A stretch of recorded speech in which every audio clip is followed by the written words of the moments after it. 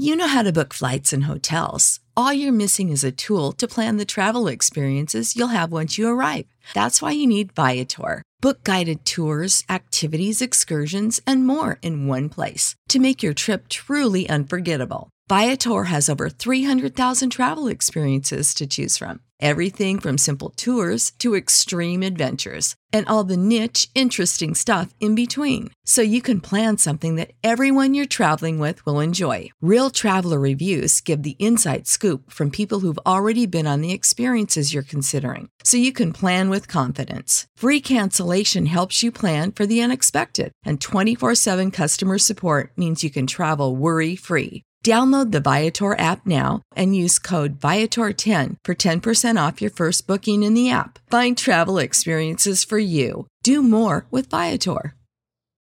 Without the ones like you, who work tirelessly to keep things running, everything would suddenly stop. Hospitals, factories, schools, and power plants, they all depend on you. No matter the weather, emergency, or time of day, you're the ones who get it done. At Grainger, we're here for you with professional-grade industrial supplies. Count on real-time product availability and fast delivery. Call, click Grainger.com, or just stop by. Grainger, for the ones who get it done. Welcome to the 10-Minute MBA. I'm your host, Scott D. Clary. On the 10-Minute MBA, I give you tools, tactics, strategies, insights, and tips that you can use to start, scale, grow, and 10x your business. Let's get into it. Hey, my name's Scott D. Clary, and today I'm going to talk about leadership. And before you change the video, trust, I'm not going to be going into the usual buzzword definition of leadership. I'm going to actually break down why leadership is an overused buzzword, what it is, what it isn't, and how you can be an effective leader by tackling some of the biases that you have in your life. Now, this video is for anybody who is in an actual leadership position or just part of their community or their group, and they want to sort of upgrade how they can communicate and how they can work with the people around them, which candidly is all of us. So let's talk about leadership. Now, if you are involved in the corporate or the entrepreneurial or the general business space, I'm guessing you've heard this word before. Probably you've heard it way too much and it's been thrown around a lot. That's because leadership has undoubtedly become a buzzword, a business buzzword in recent years. And in fact, a simple Amazon search can demonstrate this. Type the word into Amazon's book search bar and over 60,000 titles will be pulled up in a matter of nanoseconds. Now, today, I want to get past the idea of leadership as simply a vague concept or idealistic platitude. Helping me in this process is Mr. David Siegel. He's a CEO of Meetup, and he was a guest on my podcast. And when he was speaking about leadership, it really got me excited about redefining what the word is and how we can actually become better leaders, because he's done it at every stage of a business across his entire career. So he's a perfect person to learn from. So first, let's unpack who David is to give you some context as to why his opinion is relevant. So David Siegel, he's the CEO of Meetup. It's a company that helps people connect with others in their local community who share their interests. He is also the author of Decide and Conquer, which outlines a killer decision-making framework, the one he used when taking over as CEO of Meetup. It was fascinating to hear his views on community, technology, and of course, leadership. Here are a few more interesting facts about David. He's been in the technology and digital media space for over 20 years. Before Meetup, David was CEO of Investopedia, a highly successful business information website. He was also the CEO of Seeking Alpha, a crowdsourced service in the financial market space. He has a BA in philosophy, politics, and economics, and an MBA from the University of Pennsylvania. And he is an adjunct professor at Columbia University. He's a busy man, but he was kind enough to come on the show, and I'm glad he did because he walked me through his extensive thoughts and frameworks on leadership. This is what he had to say. So first, we defined leadership. So when we think of a leader, especially in present day, it's hard not to picture a person who is quite self-absorbed, somebody who is held on a pedestal and worshipped by others. But this is definitely not the definition of leader. I want to challenge you to separate the word leader from politics and religions and CEO in a business room, because I think this view of leadership is very limiting, and not just limiting, but detrimental to our individual and our collective success. Instead, I challenge you to view leaders as the people who serve others. Look up any leadership quote and you'll have this interpretation confirmed many times over. To command is to serve, nothing more and nothing less. That's Andre Malraux. Outstanding leaders go out of their way to boost the self-esteem of the personnel. That's Sam Walton. We live in a society obsessed with public opinion, but leadership has never been about popularity. Marco Rubio. A leader is best when people barely know he exists, and when his work is done, his aim is fulfilled, they will say, "We did it ourselves." That's Lao Tzu. As we look ahead into the next century, leaders will be those who empower others. That's Bill Gates. So this isn't to say that the word of famous people is the only word, but I think upon reflection, if you think about the attitude that these people take towards leadership, and you think about all these different statements and quotes, think back to times in your life when you've been mentored or you've been inspired by somebody. What made that person a leader in your eyes? Most likely, it was their ability to see what you couldn't see in yourself, and to help you find it to serve you, not their own agenda or their own self-image. Now, let's dive into an expert opinion on leadership. So in the interview, I asked David directly this question: what is the definition of a leader in a business context? And David said, "My role is not to succeed myself. I need to enable the different people on my team to succeed. And guess what? Then I succeed. But that's my job, to enable everyone else to succeed around me and to do whatever is necessary to facilitate that." What a simple yet beautiful definition of leadership. Leaders are not the people who succeed themselves. They are the people who enable others to do so. David gave a really great explanation of his viewpoint on leadership that I think you'll find valuable. He explained it like this. Let's go backwards. The most important trait for a leader, from my perspective, is understanding that your role is to enable the success of everyone around you. Think of a reverse organizational chart where the leader is on the bottom of the chart, not at the top. Your role is to support and to enable the success of all executives, peers, people in the organization, and the executive's role is to support, enable success for managers, and the manager's role is to enable the success of individuals. Where our traditional view of leadership puts leader at the top of the food chain, David's view flips it upside down. This is a very different view than what we're typically exposed to in the media or in politics. It's also quite different from how most of us think about leaders, but it's a view that is in line with the times. We are living in an era where more and more people are recognizing the importance of community, the need for collaboration and servant leadership. Leaders today have to be servant-minded. They need to be aware of the needs of their followers and be willing to meet them. In a world that is consistently changing, this type of leadership is more important than ever. Now let's talk about leadership and decision-making. To quote, "A true leader has the confidence to stand alone, the courage to make tough decisions, and the compassion to listen to the needs of others." That's Douglas MacArthur. Have you ever been in a situation where a decision needs to be made, but no one wants to make it? Maybe you're deciding where to go on a road trip, or maybe where to eat dinner or takeout, whatever. You can brainstorm ideas for hours. You can write a pros and cons list until your hands cramp, but at the end of the day, no one is going anywhere until you make a decision. Oftentimes, this is what leadership is: making decisions when no one else wants to or knows how.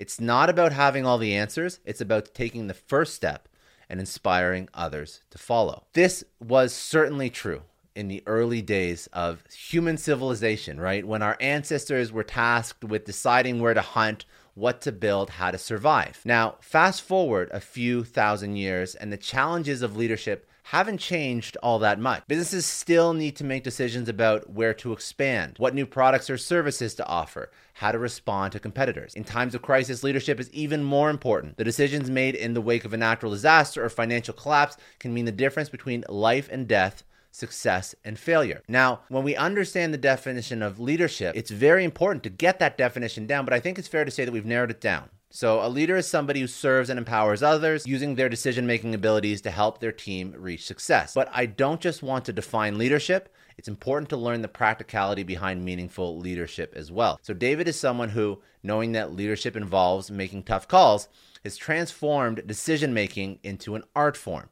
This is a mind-blowing framework. So I spent a fair portion of our interview discussing principles from David's book, Decide and Conquer, in which he discusses 44 decisions that will make or break all leaders. He explains that oftentimes leaders fail because they neglect to notice their decision-making biases, and biases ruin decision-making. So he was very generous with his leadership advice. He gave a few valuable tips on the best practices for leadership. So first, focus on being kind, not just being nice. Create options for yourself rather than limiting your scope to make decisions. Identify your decision-making biases.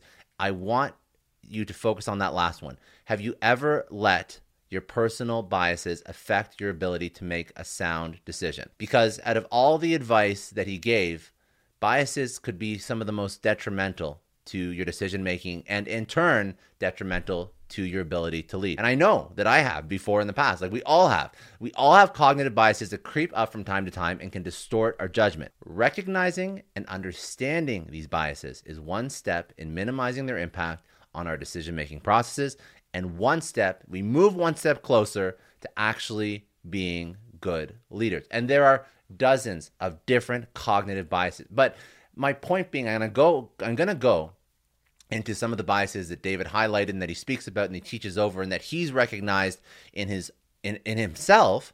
But I want to highlight that, of course, there's a variety of things that we have to do as good leaders, but being self-aware and recognizing our own biases and biases are some of the most important things, is arguably the most important thing that you have to do as a leader. Because if you do not recognize your own faults and your own biases, then you can never properly lead, because every decision you make is going to be impaired and not decided upon. That decision is not going to be executed against coming from the right lens or the right perspective. So let's walk through the biases that David highlighted in hopes that you can understand some of these biases for yourself and how they impact your decision making. So first is recency bias. This bias is driven by the fact that we tend to remember recent events more vividly than those in the past.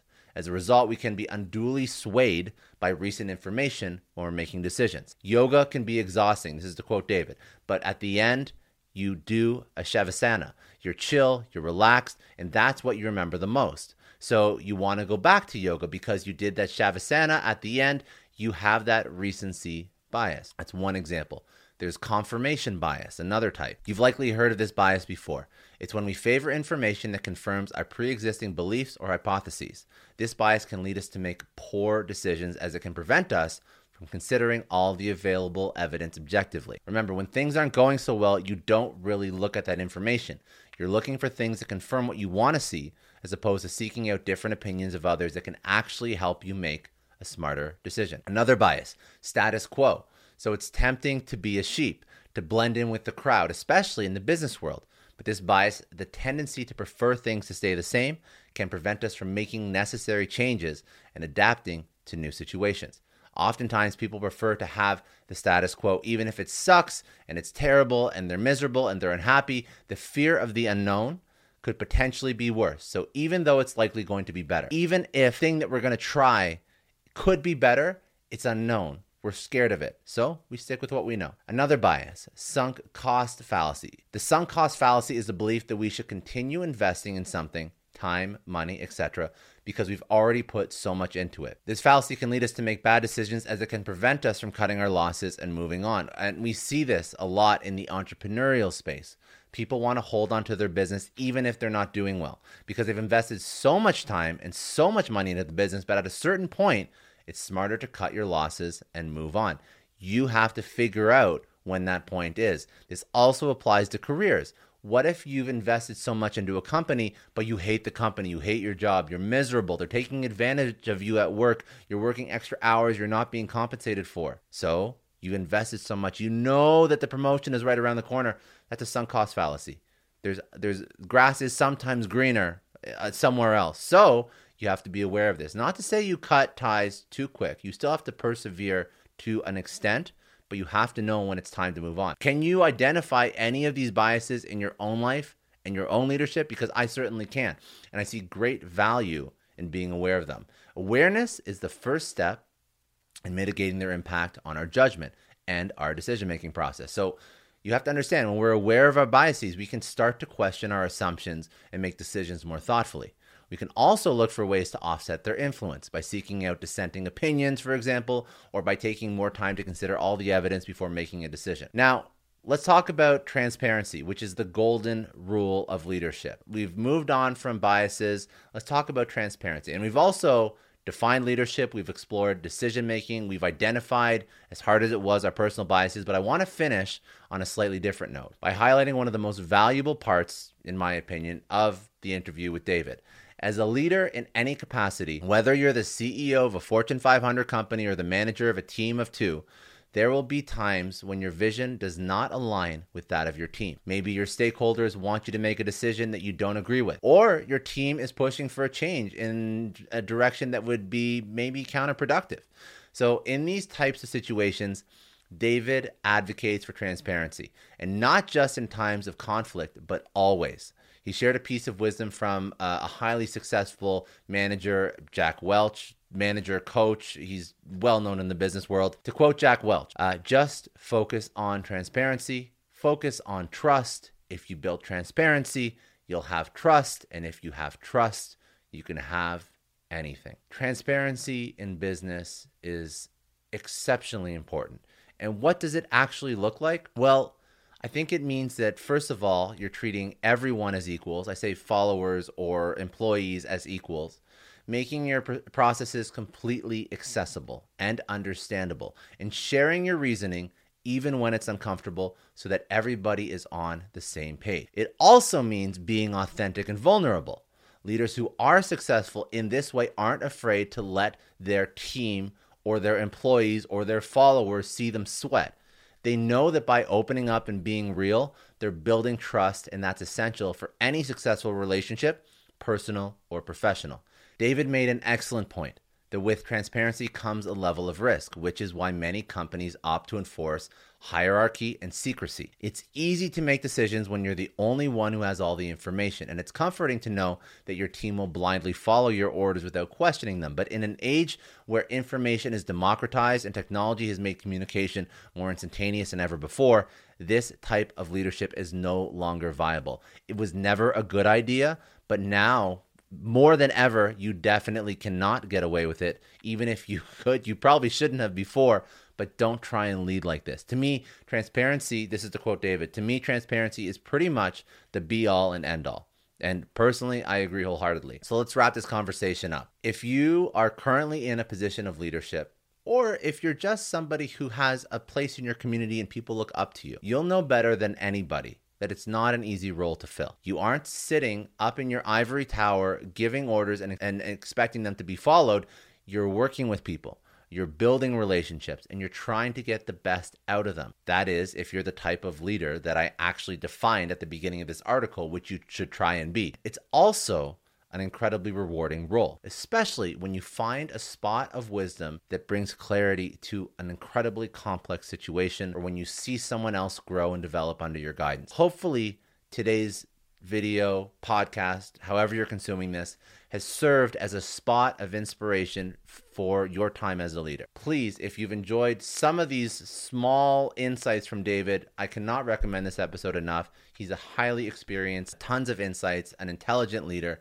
Go check it out, successstorypodcast.com. I'm sure you'll get a lot out of it. Anyways, if you enjoyed this, even if you didn't, whatever, smash the like button, hit subscribe, and leave a comment below with any other business topics, startup topics, mindset topics you want me to get into. I'll definitely go into them. Have a great day. I'll see you again soon.